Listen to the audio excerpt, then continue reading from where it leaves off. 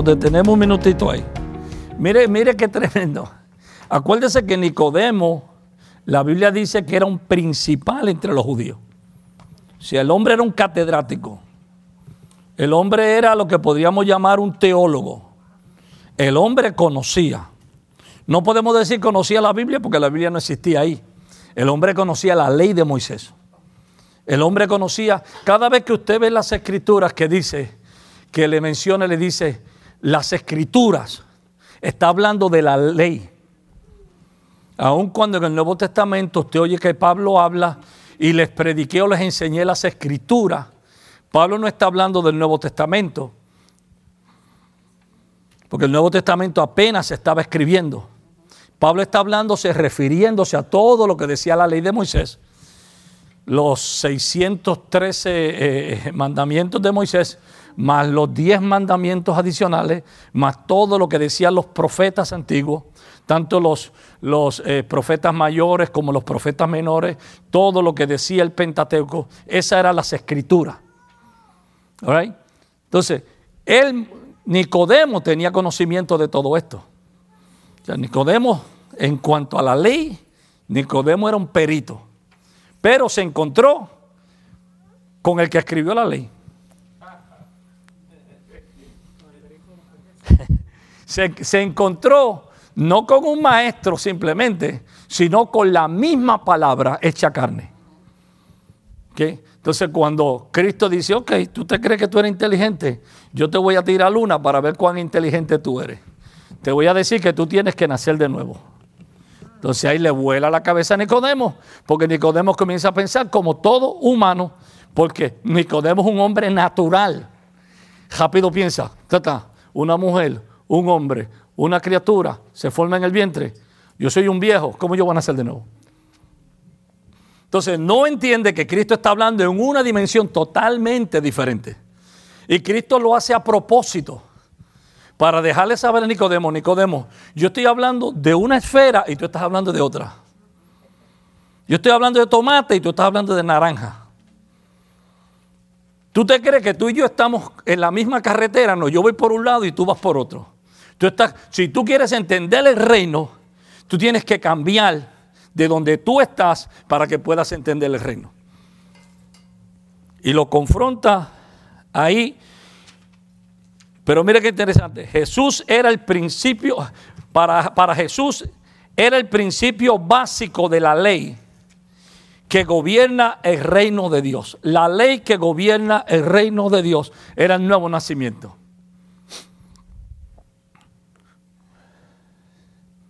¿Cómo le explico? Para usted ser ciudadano de una nación, usted tiene que nacer en la nación o tiene que pasar un proceso del cual usted jura bandera para hacerse ciudadano de ese lugar. ¿Okay? Es lamentable y una vergüenza para nosotros, los ciudadanos, que somos ciudadanos por nacimiento, que hermanos que han tenido que pasar, tomar las clases para hacerse ciudadanos, conocen más las leyes del país donde nosotros nacimos.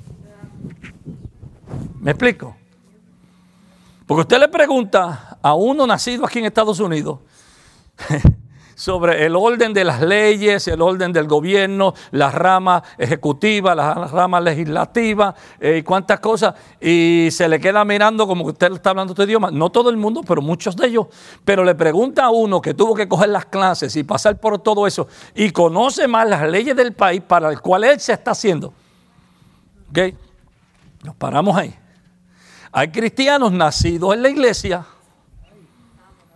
que desconocen las leyes del reino. Y viene alguien que no nació en la iglesia, que aceptó a Cristo, que fue adoptado como hijo de Dios y que se pone sensible a escuchar el estudio de la palabra y comienza a entender las leyes del reino que muchas veces hijos que nacieron en la casa no la conocen. Entonces usted comienza a ver la manifestación de la vida del reino en una persona que vino del alcohol, que vino de la calle, que vino del lugar, y este que lleva sin toda la vida en la iglesia está todavía orando para que Dios lo bendiga, y aquel está viviendo en la bendición porque entendió las leyes del reino. ¿Me expliqué? Entonces Jesús le hace entender a Nicodemo, para que tú entiendas, hay las leyes que gobiernan, el principio de la ley del reino es el nuevo nacimiento. Número 1. En la esfera de lo físico se reconocen dos leyes que operan en todo lugar, todo el tiempo. Número 2. La vida física es el resultado del nacimiento físico. Número 3. Lo que nace participa de la naturaleza que le dio nacimiento. Ok, nos detenemos ahí. En la esfera de lo físico se reconocen dos leyes que operan en todo lugar y en todo tiempo. Una ley dice que la vida física es el resultado del nacimiento físico. Traducción: gato y gata produce gatito, no perro. Carne y carne produce carne, no espíritu. Leyes físicas se aplican que lo que es de la carne, carne es. De la misma forma, lo que nace participa de la naturaleza que le dio nacimiento. Si la gata tuvo gatito, ¿por qué salieron gatitos? Porque tiene la misma naturaleza de su mamá. Entonces usted es, ¿cómo es? Porque usted tiene la naturaleza de su papá y de su mamá. Cuando usted nació, usted tiene los genes de su mamá y de su papá. ¿Ok? 46 cromosomas, ¿no? 23 de la mamá, 23 del papá, forman los 46. Dentro de los cromosomas están los genes. Los genes determinan el color de la piel, el color del cabello, la estatura, aún las enfermedades genéticas vienen corriendo los genes. Por eso es que el médico le pregunta, ¿y en tu familia hubo alguien que padeció de cáncer? ¿En tu familia hubo alguien que padeció de esta enfermedad? Porque se espera que en los genes usted viene cargando lo del otro. Cuando usted nace en el espíritu, como usted nace de Dios, y es Dios el que lo engendra, aleluya, Él pone todos los genes. Entonces ahora la genética suya, espiritual, no es la genética de Adán, no es la genética de Eva, no es la genética del pecado, es la genética de Dios. Entonces, como en los genes de Dios no hay cáncer, en sus genes no debe haber. Como no hay maldición en Dios, no la va a haber en usted, porque usted va a manifestar la naturaleza de donde salió. Entonces, si usted no actúa como Dios, usted no salió de Dios. Por eso es que Cristo le dice a los fariseos dicen, nosotros, siervos de Abraham somos, nunca hemos sido esclavos de nadie. Hijos de Abraham somos. Cristo le dijo, ustedes son hijos del diablo. ¿Qué hijo de Abraham? Si Abraham yo lo conocí. Ustedes son hijos del diablo porque ustedes están haciendo las obras de su papá. Hijo de gato, caza ratón. Se está diciendo, de acuerdo a las obras que ven ustedes, me está dejando saber quién es su papá. Ay. Por eso, por su fruto, los conoceréis. No por la Biblia que cargan, no por las lenguas que hablan, no por los coros que cantan, sino por el fruto. Yo sé de qué naturaleza, o el mundo sabe de qué naturaleza tú eres. They know who's your daddy. ¿Está conmigo? Así que lo que nace participa de la naturaleza que le dio nacimiento. Continúe, por favor. Lo natural engendra lo natural. Lo que Jesús le está diciendo a Nicodemo es, así como en el orden natural y físico hay una ley que gobierna ese orden, en la esfera del espíritu también. La vida espiritual es resultado de un nacimiento espiritual que nace de Dios y participa de la naturaleza de Dios. Lo divino engendra lo divino. Entonces, lo natural engendra lo natural. Y hablábamos del hombre natural, el hombre de la tierra, que también se le llama el hombre animal, el hombre que vive sin Dios, el hombre que existe pero no vive, porque no tiene la vida de Dios en él. Acuérdense que lo que nos hizo a nosotros, la diferencia es que la vida de Dios, que se dice la vida zoe, de Zoe, la vida Zoe en griego, que es la vida no creada, la vida eterna, la vida que está en el Padre. Entonces, la vida eterna nos fue impartida a nosotros cuando Cristo entró. Porque Cristo dijo, yo soy el camino, la verdad y la vida. Entonces, si Cristo es la vida y yo acepté a Cristo, entonces yo acepté ¿qué? La vida. Entonces, si Cristo está en mí, la vida de Dios está en mí. Mira lo grande de esto. Por una simple oración, un reconocimiento de mi pecado, pedirle perdón a Dios, Él hizo que su vida entrara en mí. Aleluya.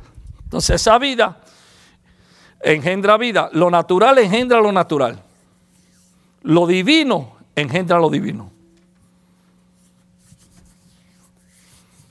Juan 3:6. Lo que es nacido de la carne, carne es, y lo que es nacido del espíritu, espíritu es. No se le puede pedir a una persona que vive en la carne que actúe como si estuviera en el espíritu. Imposible. Eso es como decirle a un perro que huele. No es su naturaleza. No le diga al perro que ladre, él va a ladrar porque esa es su naturaleza. Pero no va a volar porque no es su naturaleza. Entonces, a veces queremos que personas actúen de una forma espiritual cuando su naturaleza no lo es. Y ahí es donde muchos hermanos tienen problemas con su esposo o su esposa o sus hijos que no le sirven a Dios, que los quieren obligar a que actúen como cristianos. Es que actuar como cristiano no es actuar, es vivir. Hay muchos actores en las congregaciones y no son actores. ¿Okay? Es vivir. Entonces a veces tú quieres que tu esposo deje de fumar, deje de beber, tus hijos dejen de hablar malo. Mucho hace, como decían en mi país, que camina en dos piernas. Mucho hace. Su naturaleza, por más que quiera, por eso es que el hombre dice, nadie dice, cuando estaba en la escuela, que la maestra le preguntó, ¿qué tú quieres ser cuando seas grande? Oh, yo cuando sea grande quiero ser alcohólico. Nadie dijo eso. Yo cuando sea grande quiero ser, no. Todo el mundo dijo, yo quiero ser un policía, quiero ser un bombero, quiero ser un universitario, quiero tener... Pero cuando la naturaleza esta carnal nuestra nos domina, pues entonces hacemos cosas que, aunque nuestro deseo sea uno, ¿qué dice Pablo? Hago lo que no quiero hacer, porque hay una ley en mi carne que me lleva continuamente al pecado. Entonces, de la única forma que escapo de eso es muriéndome y naciendo de nuevo. ¿Qué es lo que Dios hace en el momento que acepto a Cristo? Muero a mi pasado o a mi pecado y vivo por Cristo. Porque ya no vivo yo, sino vive Cristo en mí. ¿Estoy explicando? La próxima vez que usted se encuentre con un familiar, con una persona, y usted lo ve bebiendo, no lo critique. Ore que Dios se le revele, compártele el mensaje de Dios. Ahora, si es cristiano, di que es cristiano, entonces dale un buen palo en amor. La verdad se dice con amor. Y si eso, pero tú no dices que tú sirves a Dios. ¿Qué es lo que pasa? Estás dejando que tu naturaleza carnal te domine cuando a ti se te dio una naturaleza diferente. Te está dejando que el muerto se te trepe arriba cuando ya tú no eres de esa naturaleza. ¿Me explico? Aleluya. Lo que es nacido del Espíritu, Espíritu es. Continúe, que va leyendo bien, mi hermano. Con esta simple declaración, Jesús declaró con precisión y claridad 4 profundas verdades. Los hombres viven en 2 esferas distintas. La entrada a ambas esferas es por nacimiento. La carne engendra carne y el espíritu engendra espíritu.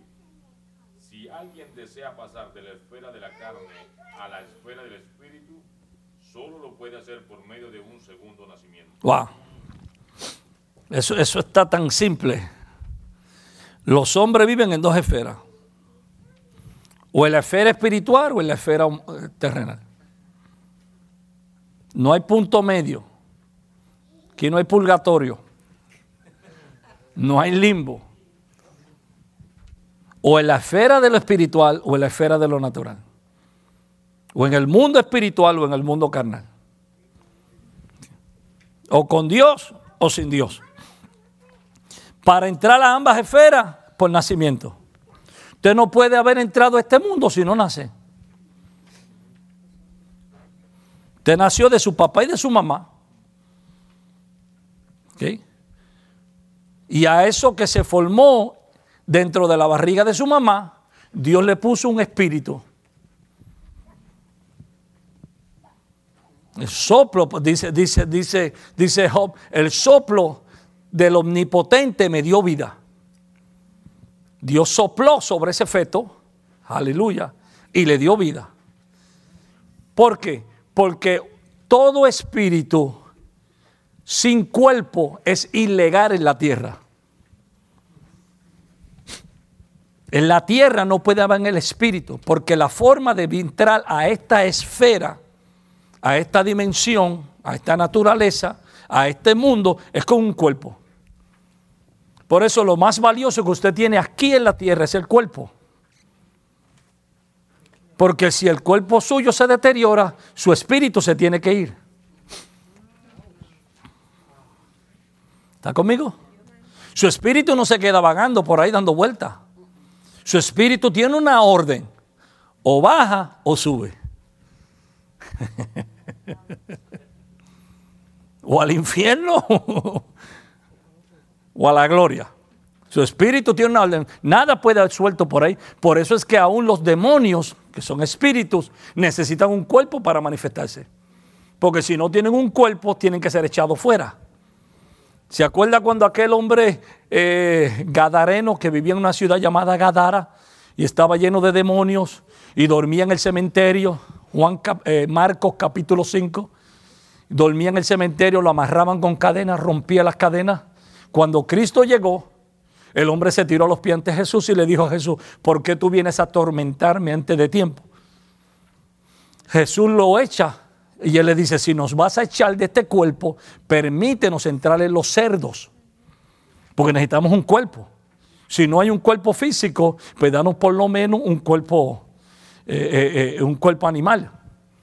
Y entran en los cerdos brincan y se van por un despeñadero, por un risco hacia abajo, caen en el mar y se ahogan. Al morirse los cerdos, los espíritus tienen que salir. Pero yo sabía que si ellos salían, había un lugar para ellos, que la Biblia le llama lugares secos y áridos, donde son atormentados. Entonces ellos no quieren regresar. ¿Por qué? Porque si ellos no cumplen la función para que los enviaron, son atormentados por el mismo diablo que los envió. Es como una pandilla, una ganga, que mandaron a alguien a hacer algo y no lo hizo. Cuando regrese le meten una pela. Pues Satanás los envía a hacerle un daño, pero al ser echado del cuerpo tienen que regresar y recibir las consecuencias. Ellos necesitan un cuerpo para estar. Entonces, si no, son ilegales, son echados fuera. Aleluya. ¿Está conmigo? De la misma forma, el espíritu suyo, el espíritu mío, necesita un cuerpo. Porque si no tiene este cuerpo, tiene que irse.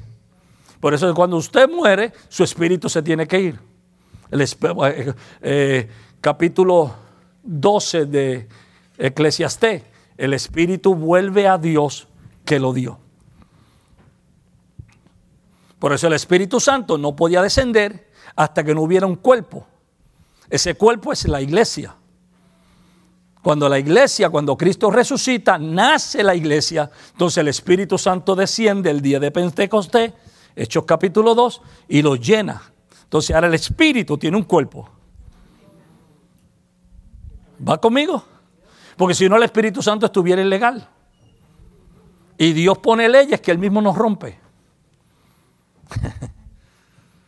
¿Está conmigo? Entonces, para vivir en esta esfera, aleluya, hay que nacer. Y la puerta para entrar es la mujer. Por eso que biológicamente y físicamente Dios hizo a la mujer en una forma que La criatura puede entrar de un mundo a otro mundo. Me explico sin dar muchos detalles. De la misma forma, a través de Cristo, una mujer, la iglesia, es parte de la iglesia. Y a través de Cristo nace a una nuevo mundo, una nueva esfera. La carne engendra carne, el espíritu engendra espíritu. Si alguien desea pasar de la esfera de la carne a la esfera del espíritu, solo lo tiene que hacer por medio de un segundo nacimiento. Si naces una vez, te mueres 2 veces. Si naces 2 veces, te mueres una vez. Si naces una vez de tu papá y de tu mamá, te mueres cuando te mueras, pero mueres también espiritualmente. Pero si naces 2 veces de tu mamá, más del Espíritu de Dios, podrás morirte una sola vez. Cuando te mueras físicamente, pero no espiritualmente. ¿Me expliqué? Entonces, de la única forma de cambiar eso es a través del nacimiento. Cristo dijo que nadie puede entrar al reino, sino a través de Él. Dijo que nadie puede ver el reino, sino a través de Él. Una cosa es verlo y otra cosa es entrar. Hay gente que lo ven pero no entran. Y hay algunos que lo hemos visto y hemos entrado. Entonces, cuando usted entra a este reino, las leyes del reino, aleluya, son diferentes. ¿Cómo me explico? Usted viene de una nación donde las leyes eran diferentes. Quizás el crimen, quizás la forma de vivir, quizás los beneficios para el ciudadano eran violados, cuantas cosas, pero ahora se hizo miembro de otra nación. Y ahora las leyes que allá lo ataban, acá no lo pueden atar, porque ahora usted vive por unas leyes diferentes, en una nación diferente. El reino de los cielos es igual. Antes vivíamos por las leyes del mundo, gobernados por Satanás, por los deseos de nuestra carne. Éramos por naturaleza hijos de desobediencia, dice Pablo, igual que los demás. Pero una vez que nacimos de nuevo, las leyes del diablo y del mundo no se aplican a nosotros, porque ahora estamos bajo un nuevo reino con leyes nuevas. Ahora no soy maldito, ahora soy bendecido. Ahora no estoy en derrota, ahora estoy en victoria. Ahora no soy enemigo de Dios, ahora soy aceptado por Dios. Ya no estoy sentado en derrota, ahora estoy sentado en lugares celestiales juntamente con Cristo. Ya no es que Dios me va a sanar, es que por Cristo, aleluya, por sus llagas, ya fuimos nosotros curados. Entonces ahora el diablo no puede venir, cuando tú conoces las leyes del reino, el diablo no puede venir a tirarte cualquier cosa. Dice, no, diablo, allá trata con otra persona de tu reino. Yo no pongo control a tu reino. Aleluya. Are you still here? Okay. Continuamos, por favor. Jesús era y tenía lo que Nicodemo necesitaba, la vida. Solo a los que viven en la esfera del Espíritu se les puede conferir esa clase de vida, porque poseen una naturaleza espiritual. Nicodemo vivía en la esfera de la carne, el orden natural. Sin dudas, el que estaba viviendo de la mejor manera posible que él sabía en la esfera natural. Su deseo era ser mejor y esa fue la razón por la cual él vino a Jesús. Él quería saber cómo vivir mejor y ser más útil en esa esfera. Amén. Que el deseo de Nicodemo era: yo quiero ser mejor. ¿Qué tengo que hacer? ¿Se acuerda aquel joven rico que vino donde el Señor le dijo: Señor, ¿qué tengo que hacer para heredar la vida eterna? Y Cristo le dijo: los mandamientos, ¿lo sabes? Le dijo: sí, yo los he guardado desde la niñez. No matarás, no cometerás adulterio. Sí, yo sé todo eso. Que te dijo: ok, pues vende lo que tienes y dáselo a los pobres. Y dijo: no, ahí sí que no. Pero es que si tú conoces los mandamientos, sabes que tienes que amar a tu prójimo. Tú me dijiste que tú conocías los mandamientos, entonces ahora te estoy mandando a cumplir uno de ellos. Donde no tengas codicia. Aleluya. Entonces cuando le tocó la parte de la carne, el hombre gritó. ¿Por qué? Porque con la carne no se puede servir a Dios.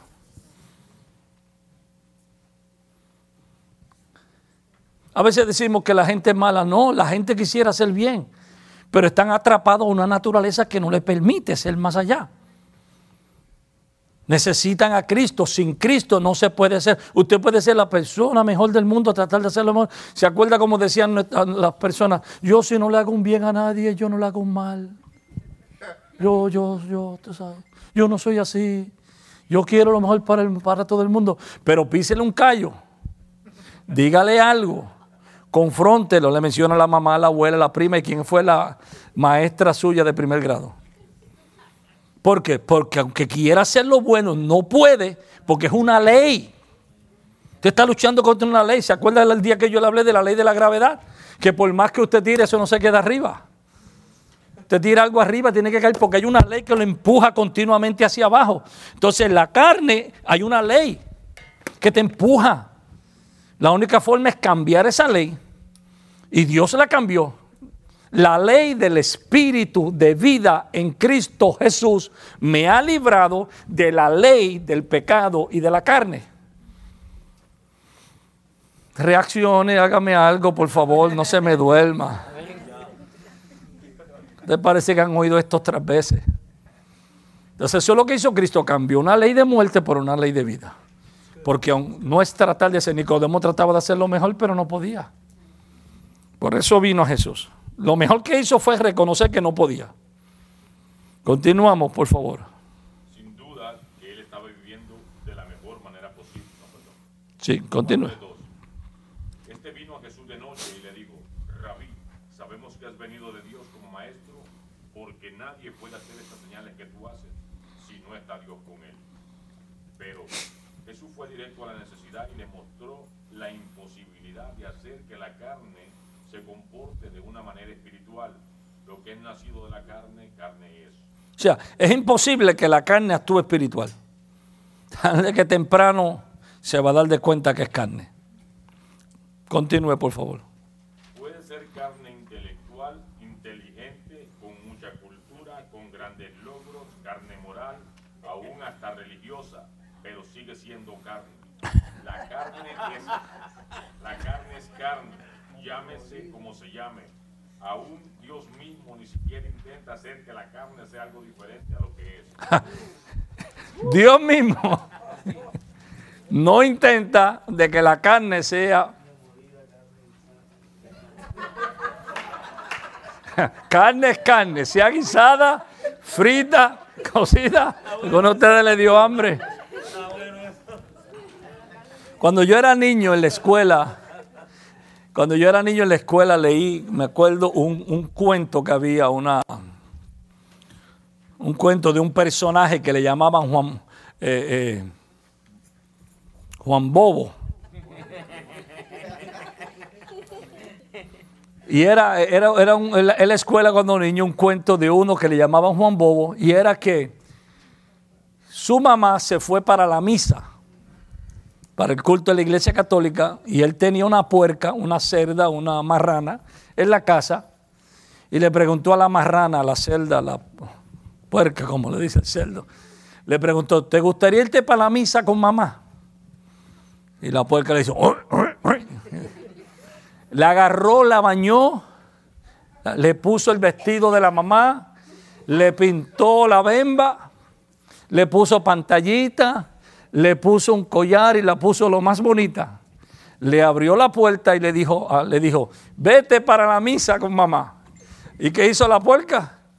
Llegó a donde estaba el lodo, con toda y ropa, con toda y lipstick, con todo, a revolcarse en el lodo.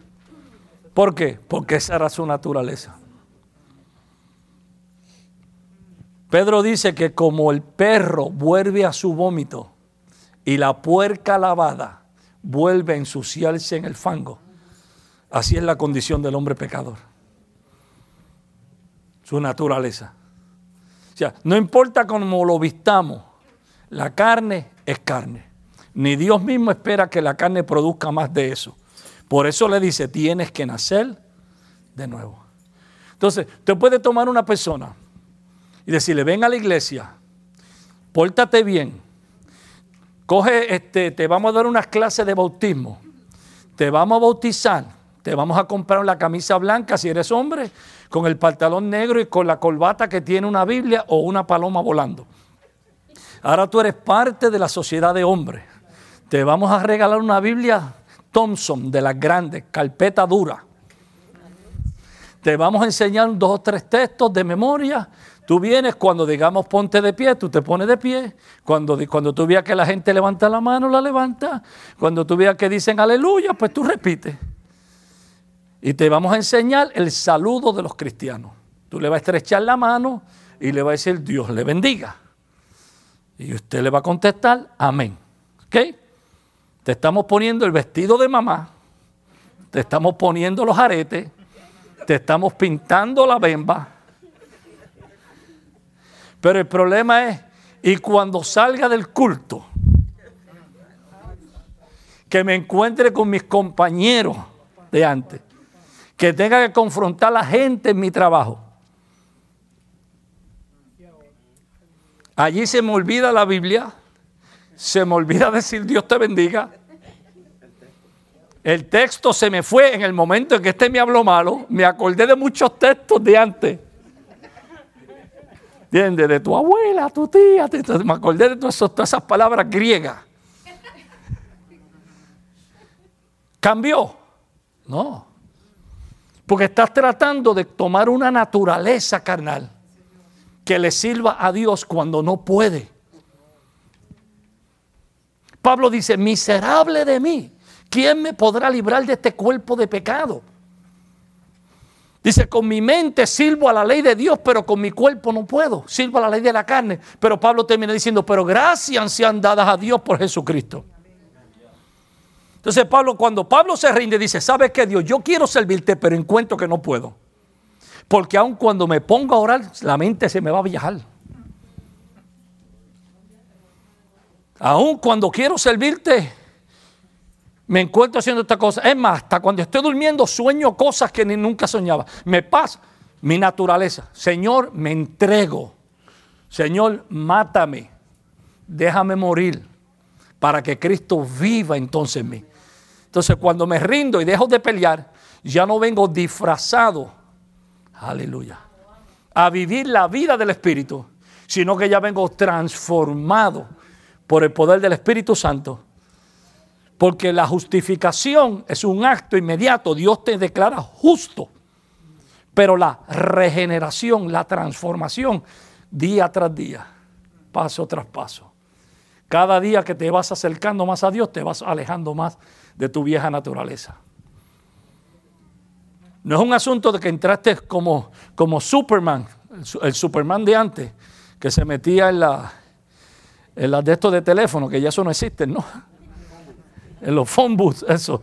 Entraba ahí, salía y daba vuelta y ya era Superman. No es un asunto así.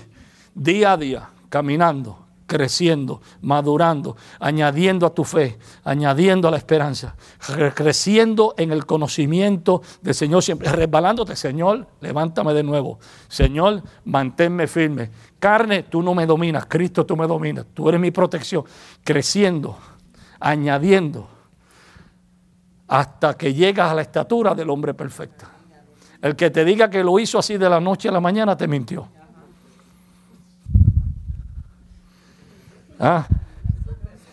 Sí, es un súper, pero es un man. Sin súper, es un man. Un carne. Amén. Continuamos. La vida eterna del Dios que siempre ha sido es implantada en lo más profundo del ser humano. Y todo sucede gobernado. ¿Por dónde vamos? Te me fuiste por otro lado. Yo creía que yo estudiaba otra. Yo dije, me perdí, el maestro se perdió aquí.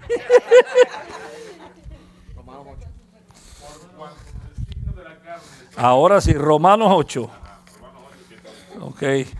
Por cuanto los designios de la carne son enemistad contra Dios, porque no se sujetan a la ley de Dios, ni tampoco pueden, y los que viven según la carne no pueden agradar a Dios. ¿Ve? Los deseos de la carne son enemistad contra Dios. Porque no se sujetan a la ley de Dios, ni tampoco pueden. Yo no sé por qué tú estás bebiendo, yo no sé por qué tú estás esto. Sí, porque tú no tienes la lucha que yo tengo. Pero en vez de entrarme a palo, ora por mí. En vez de entrarme a golpe, enséñame cómo yo puedo cambiar. Enséñame qué tengo que hacer. Enséñame cómo acercarme. Enséñame cómo crecer. Enséñame cómo pelear la batalla. No la batalla por la salvación, sino para mantener, seguir caminando, creciendo, madurando, aumentando. Amén. Porque no puede. Y los que viven según la carne no pueden agradar a Dios. Mira a tu hermano con cariño y dile, tienes que morirte.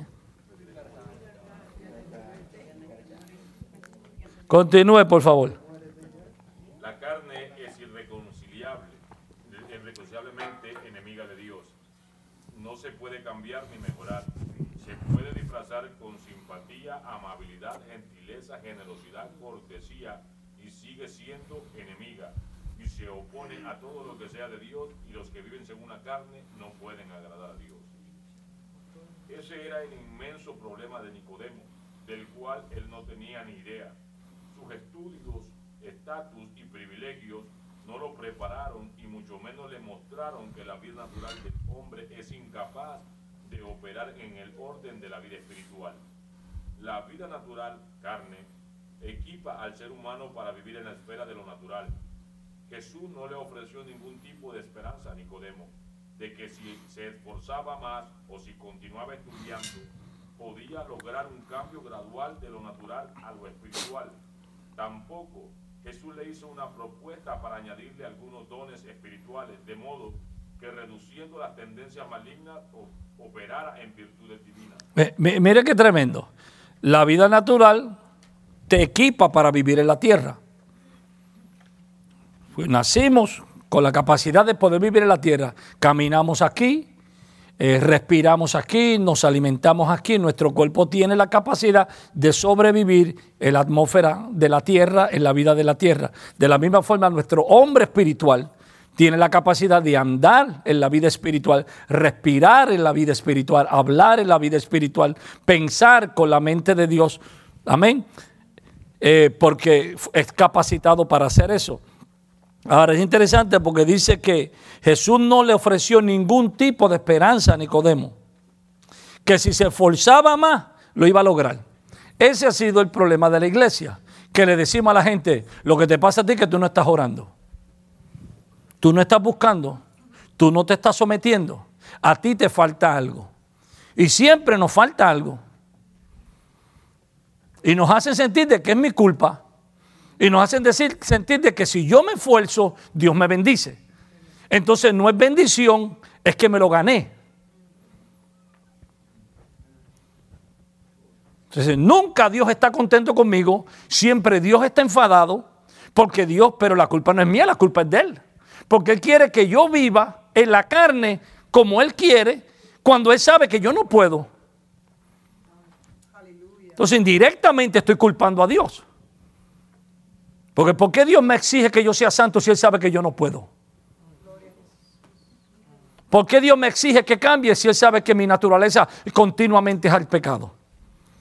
Entonces Dios me está haciendo mal porque Dios me está pidiendo algo que yo no puedo hacer. Pero Dios no te ha pedido eso. Dios nunca dijo, si tú te esfuerzas más, yo te voy a bendecir más. Dios no te dijo, si tú buscas más, yo me voy a revelar más.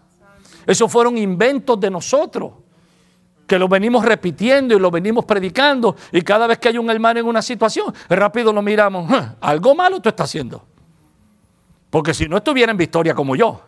Entonces ya yo soy ¿qué? Acabo de pecar porque estoy poniendo mi orgullo por encima de la necesidad de mi hermano. Estoy juzgando la condición de mi hermano, creyéndome yo superior a él. Ouch. Lo que pasa es que tú no oras. Yo soy un hombre de oración. Si tú vinieras a las vigilias como yo vengo a las vigilias, yo no me pierdo un culto. A ti te falta. Tú tienes que buscar más. Tú tienes que entregarte más. Tú tienes que santificarte más. Tú tienes que ayudarte más. Tú tienes que darte más. Tú tienes que hacer más. Y Dios nunca te dijo a ti tienes que hacer más, tienes que dar más, tienes que buscar más. Dios lo que te dijo a ti, lo único que tienes que hacer es reconocer que tú no puedes. rendirte. Cuando tú reconozcas que tú no puedes y me llame y me diga yo no puedo y me llame a mí, entonces yo te me meto por dentro y yo voy a producir en ti el querer como el hacer. Vas a venir a la iglesia porque no eres tú, soy yo dentro de ti llevándote para la iglesia. Porque si fuera por tu carne, tú dices, con este frío me quedo viendo televisión. Después de estar un día trabajando, cansado, peleando con esos chojos de diablo en el trabajo, ver a la iglesia y escuchar al pastor hablar lo mismo de siempre, mejor me quedo aquí en la casa descansando y me quedo aquí en este. No, pero el Cristo que está dentro de ti te dice, no, ve porque hay una palabra que tú necesitas para ayudarte en tu crecimiento. Es un ladrillo más en el edificio de tu construcción. Te lleva a orar. Vamos a orar. Y si fuera por la carne, no. Te lleva a amar la gente. Nuestra naturaleza quiere venganza. El que me la hace, me la paga. Si me lo dijiste, yo te lo digo. Pero entonces te hace de la naturaleza de Cristo. Cállate la boca, trágatelo. Que si yo lo soporté, tú lo puedes soportar. Que si yo siendo árbol verde soporté eso, ¿qué más tú que eres una rama seca? Pero yo no lo puedo en mi naturaleza. Usted no lo puede en la suya. Pero es Cristo. Pero es en el momento en que no es que me falta más. Porque si lo hago por mi fuerza, lo estoy comprando. Ya no es gracia. Ya no, Dios no me lo dio por amor, me lo dio porque yo me lo gané. Yo pagué el precio. Ustedes dan la frase de los aleluya, santificados. Hermano, hay que pagar el precio. Párele un momento y pregúntele, ¿cuánto es el precio, hermano? Dígame, ¿cuánto es ¿Cuánto es el precio que hay que pagar? Porque si se lo pago en cash, pues yo no tengo que pasar mucho trabajo. Acepta tarjeta. ¿Cuál es el precio? Los religiosos dicen el precio es largas horas de oración. El precio es no perderte un culto. El precio es andar con la falda larga o con la cara larga o metido con la nariz dentro de la Biblia, o así santificado. El precio es tener una cara como que lleva 50 días en ayuno y no has comido. Más alado que un timbre de guagua. Decía la viejita mía, el precio es que la gente vea cuán humilde y sencillo. Ese no es el precio. El precio es négate a ti mismo. Ve y pide perdón al que te ofendió. Ve y saluda al que te hizo daño. Y ese precio no lo pagas tú, lo pagó Cristo por ti porque no hay forma que tú puedas pagar. Pero en la mente religiosa dice, tienes que pagar un precio, hermano. Yo he pagado el precio por esto. ¿Y cuánto es? Tú me vas a decir a mí que 6 horas de oración diaria y ayunos de 24 horas puede pagar comparado con lo que Cristo hizo por ti en la cruz del Calvario. Tú quieres decirme a mí que Cristo fue tan flojo que no pudo pagar todo el precio y a ti te toca pagar por lo que Él falló. Entonces tú le sirves a un Cristo tan flojo que no sirve, pues no, búscate otro. Vete, sírvele a otro Dios, porque el Cristo tuyo no terminó la salvación. Debe la lógica de todo esto. Si pensáramos, en vez de hablar, en vez de decir, no, lo recibo por gracia, Cristo pagó el alto precio. Todo lo puedo en Cristo, porque Él me fortalece.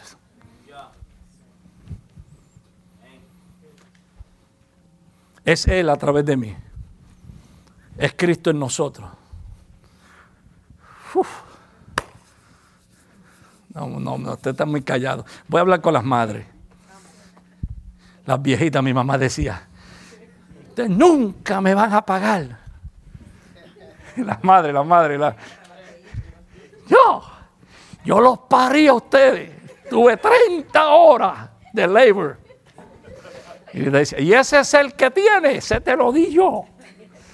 Si le decía, ese ser que tiene, te lo di yo.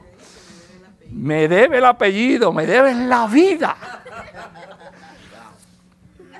Imagínense. ¿Usted cree que un hijo le puede pagar a una madre? Imagínese a Dios. Señor, estoy aquí en este día de ayuno para pagarte lo que tú has hecho. Cristo dice, mío, tú no estás en ayuno, tú lo que estás es en dieta. Pues estás aquí pensando, loco, porque llegue la hora de entregar para comerte el desayuno, el almuerzo, la comida y el café de las 3. Pero hay que romper eso. Pues esa es la mentalidad que le enseñaron a la iglesia. Que siempre te falta, que nunca has alcanzado, que nunca. No. Una vez que aceptaste a Cristo, ya tú eres hijo. Tú no tienes que hacer nada para ser hijo, ya eres hijo. Tú no tienes que hacer nada para tener herencia, ya tienes herencia. Tú no te hiciste hijo, Él te hizo hijo. Él te hizo hijo, Él te hizo heredero, Él te llamó. ¿A quién lo hizo todo Él? ¿Alguien dice gloria a Él? Gloria a su nombre, Él lo hizo todo. Aleluya. Y si te salvó antes de conocerle, ¿te va a dejar ahora?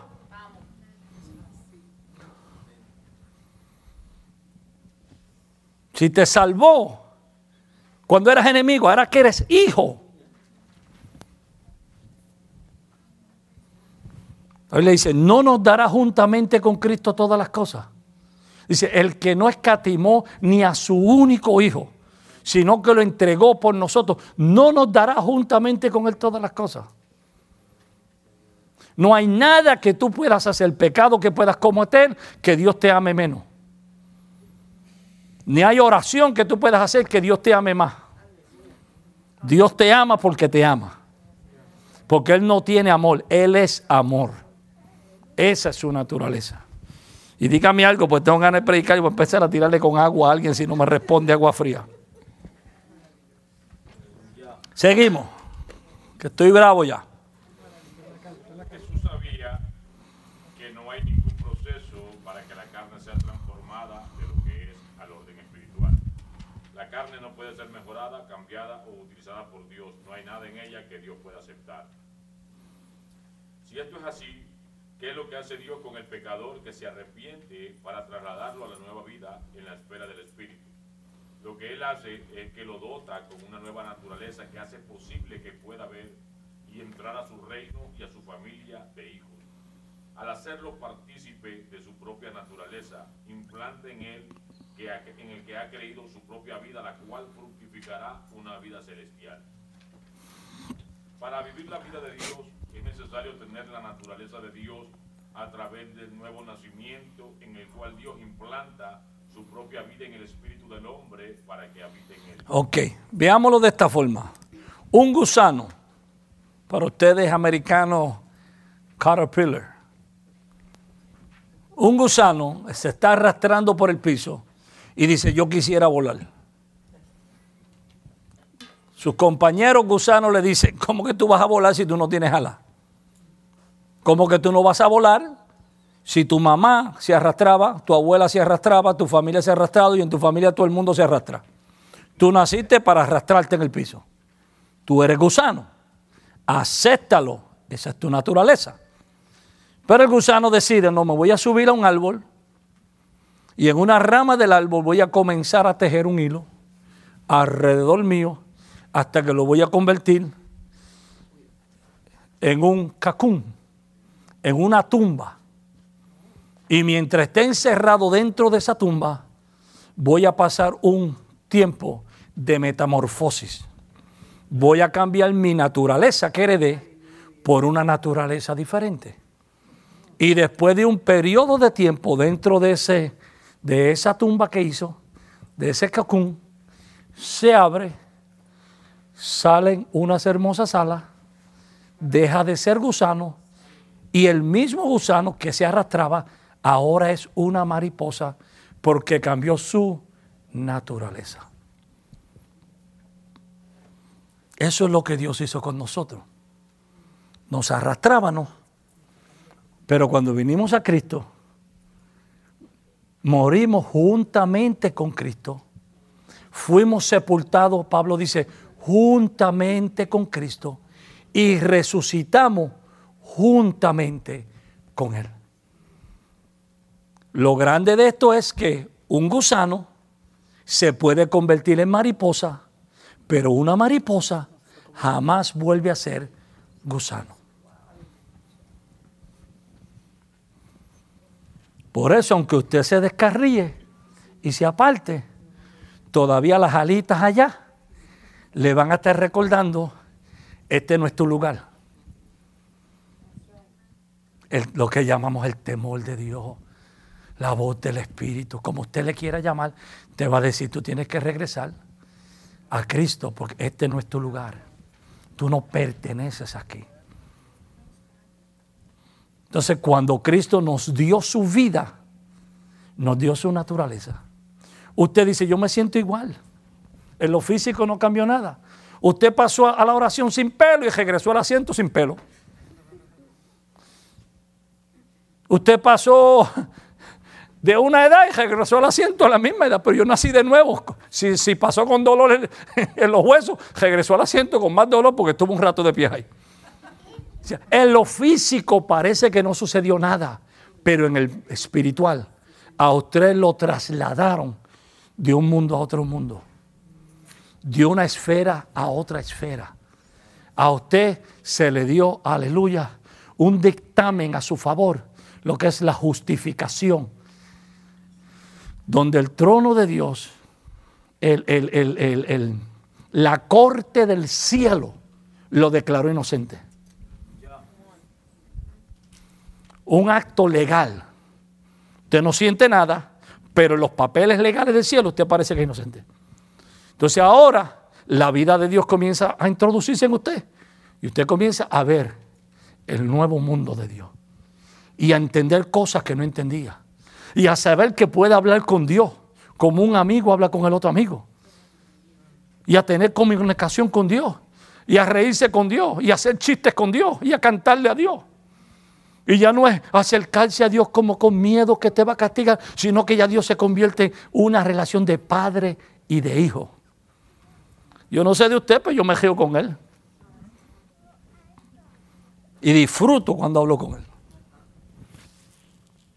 Porque es una comunión de padre y de hijo. Eso sucedió en todo aquel que le aceptó. Ya para concluir, continuamos, por favor. Segunda de Pedro 1:4.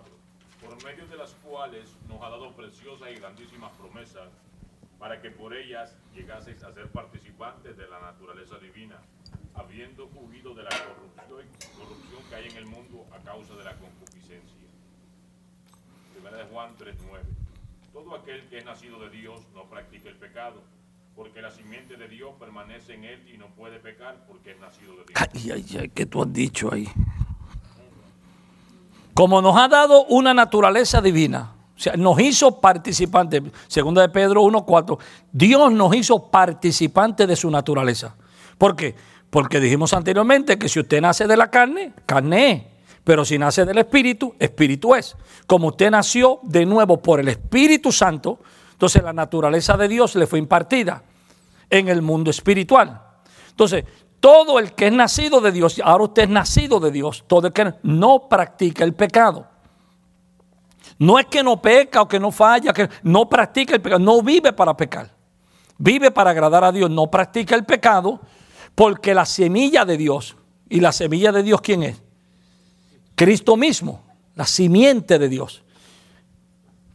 Permanece en él y no puede pecar porque es nacido de nuevo. Si Cristo está ahí, cuando viene el pecado, le repele el pecado. Es como una persona que antes fumaba y Dios la liberta del cigarrillo.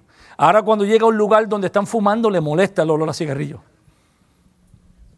Le cae mal. Yo he oído de personas que dicen hasta deseo de vomitar me da, pero cuando lo practicaba no. Hubo un cambio. Entonces cuando Cristo, la naturaleza de Cristo está en ti, cuando dice que no peca, no es que no eres tentado. No es que no puedes fallar. Es que tú no vives para pecar. La Biblia dice que el pecador se acuesta hoy pensando en el pecado que hará mañana. Pero el creyente no se acuesta pensando en el pecado que hará mañana. Si no estoy aquí, mañana trabajo no, y voy al trabajo, hago las cosas, tengo que salir, llegar a la casa, porque después tengo culto. El pensamiento es totalmente diferente. La semilla que está dentro de usted, que es Cristo, lo empuja a hacer las cosas del Espíritu.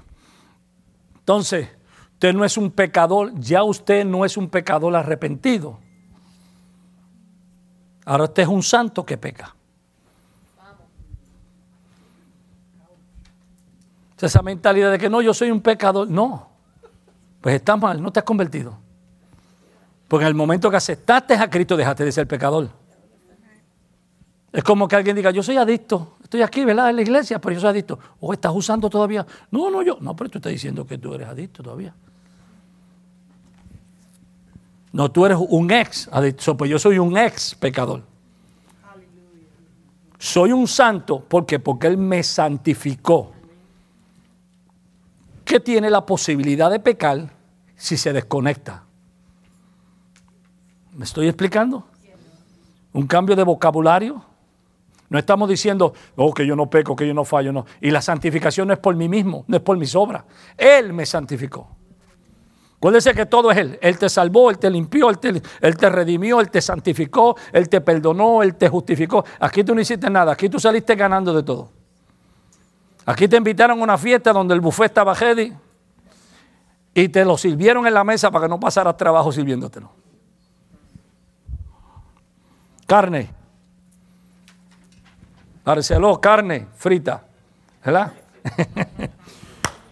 Concluimos. Vamos a terminar con el hombre que le hemos dado todo el trabajo de leer.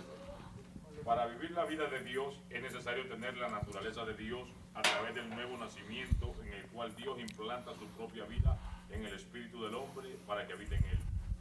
Por causa de esta implantación y participación, el creyente en Cristo se convierte en alguien que posee algo que nunca había tenido, la naturaleza de Dios mismo.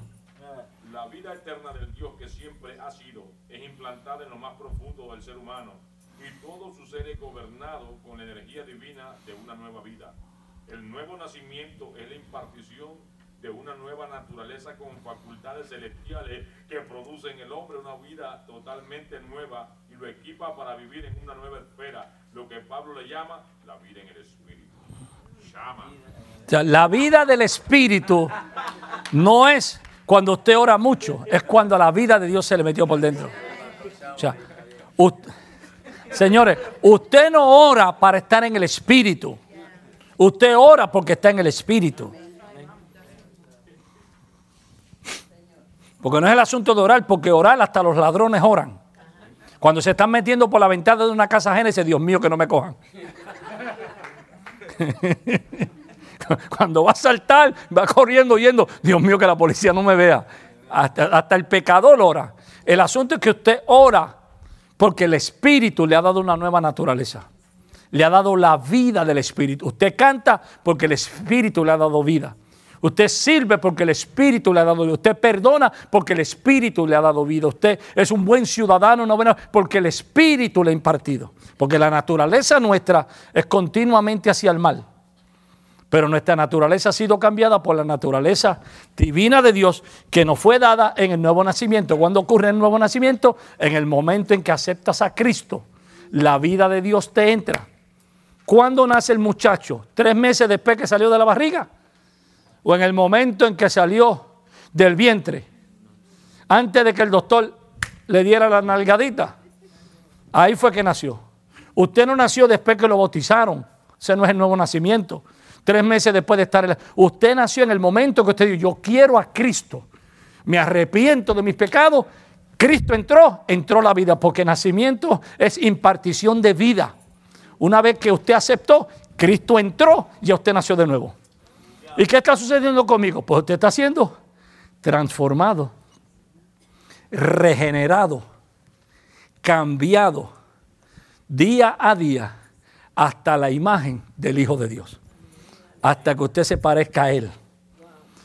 Conociendo más de Él, creciendo en Él, aumentando el conocimiento de Él, entendiendo todo lo que Él le ha dado a usted, todo lo que Él hizo por usted, todo lo que usted es participante, cuál es la abundante riqueza de la herencia que usted tiene en Cristo.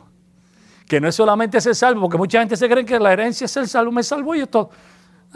Mucho más que eso. La salvación es lo primero que Dios usa para darte la herencia. Porque por la salvación te adopta como hijo. Y si te adopta como hijo, te da la herencia. Pablo dice que fuimos adoptados hijos. Entonces, si no eres hijo, no te puedo dar la herencia. O sea, para hacerte hijo te tengo que adoptar. Y para adoptarte te tengo que salvar. Entonces te salvó para adoptarte y te adoptó para darte la herencia. ¿Qué incluye la herencia? Salvación, sanidad, liberación, paz. La paz de Dios, la paz en Dios, la paz futura, la paz presente. Sigue buscando que eso es por ahí para allá.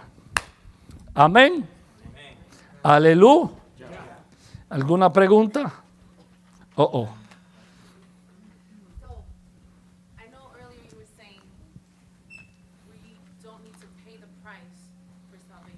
Mm-hmm. What about those individuals that believe if I want a ministry or I want the anointing, I got to pay this price? Because I know it's been thought when we hear someone that God uses in healing or God uses in a specific way, wow, they must have fasted X amount of days, they must have prayed. Or to get on that level, I'm going to have to Exacto. pray. Yeah. Sí, o sea que las personas piensan, ok, no pago el precio para ser salvo, pero pago precio para el ministerio o pago el precio para que Dios me dé la unción. Entonces yo le estoy comprando a Dios la unción. No me la da Él, yo se la compro.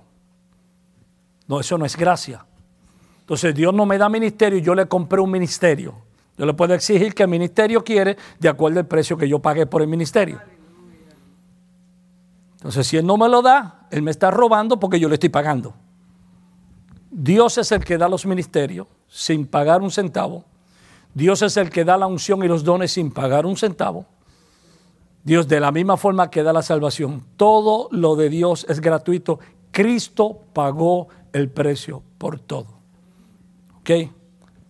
Ahora, por el otro lado, hay unas disciplinas que yo tengo que hacer para poder crecer en el conocimiento y cómo usar eso que me ha sido dado. ¿Ok? Mi tío me regaló un carro. Mi tío me regaló un carro. Tengo el carro, pero yo tengo que coger clases para saber manejar el auto. O sea, no porque él me dio el auto quiere decir que ahora yo me monto y sigo manejando, si no sé manejarlo. Entonces me va a tomar a mí una disciplina, no un precio a pagar, sino una disciplina de aprender cuál es la llave correcta, cómo se enciende, cómo se da para adelante, se da para atrás, cómo se maneja. Me estoy explicando. Entonces, no vale que yo ore 40 días de oración y ayuno pidiéndole un ministerio a Dios para ser un gran evangelista si Dios no me lo quiere dar. Porque los dones son del Espíritu y el Espíritu se los da a quien Él quiere. Ahora, todos hemos sido llamados para hablar de Cristo, no todos para ser pastores. Todos hemos sido llamados para anunciar y compartir el mensaje de Dios con otros, no todo el mundo para ser un apóstol. Pero todos somos hijos. Los dones están dispuestos para todos porque los dones son del cuerpo. No, los pastores nada más no salen enfermos. Todo miembro del cuerpo puede hacerlo porque eso es un don para al que creyere, dijo Cristo, y pusiere las manos sobre los enfermos, en mi nombre sanará. Eso no es un requisito para unos pocos. Ahora, la parte que yo tengo que hacer es crecer en el conocimiento, en la madurez, en la disciplina de cómo saber usar lo que me ha sido entregado de gratis. Si le quiere llamar a eso pagar el precio, llámale pagar el precio. Como tú pagarías el precio de irte a estudiar, porque quieres ser médico, quieres ser abogado, quieres ser contable. Tú no puedes decir, hoy mañana me voy a levantar y voy a ser abogado. Sin leer un libro, sin sentarte a coger una clase, sin pasar un examen. Ese es el precio que estás pagando, si quieres llamarlo. Pero en Cristo no es que yo pago un precio para que Dios me dé un ministerio. Yo he oído personas decirle así, el precio de mi gran ministerio. Entonces nos hacen sentir a nosotros tan chiquititos que, wow, Dios mío, si yo pudiera orar 40 días de ayuno, oración, ayuno, tuviera lo que Él tiene. He oído de grandes hombres de Dios que han dicho que han estado en oraciones 40 días de ayuno y Dios no le ha hablado.